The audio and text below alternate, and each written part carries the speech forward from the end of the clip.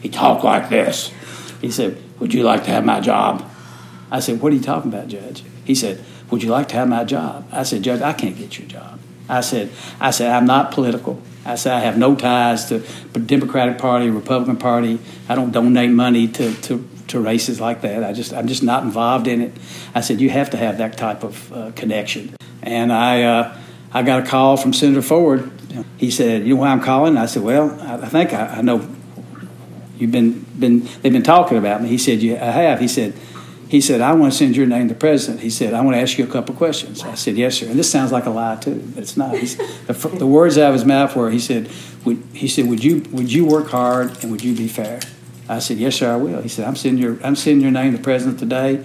He said, you'll get a questionnaire probably today or tomorrow. It's long. Fill it out as soon as you can and send it in. But I really think one of the biggest parts of being a judge is listening and patience. And they're two of the hardest things you have to do. The job is very, very rewarding.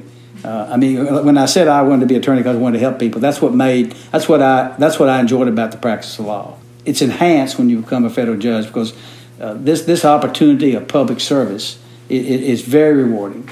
I mean, sometimes you're dealing with stuff that has huge consequences, but the truth of the matter is, no matter whose case it is, it's huge for them.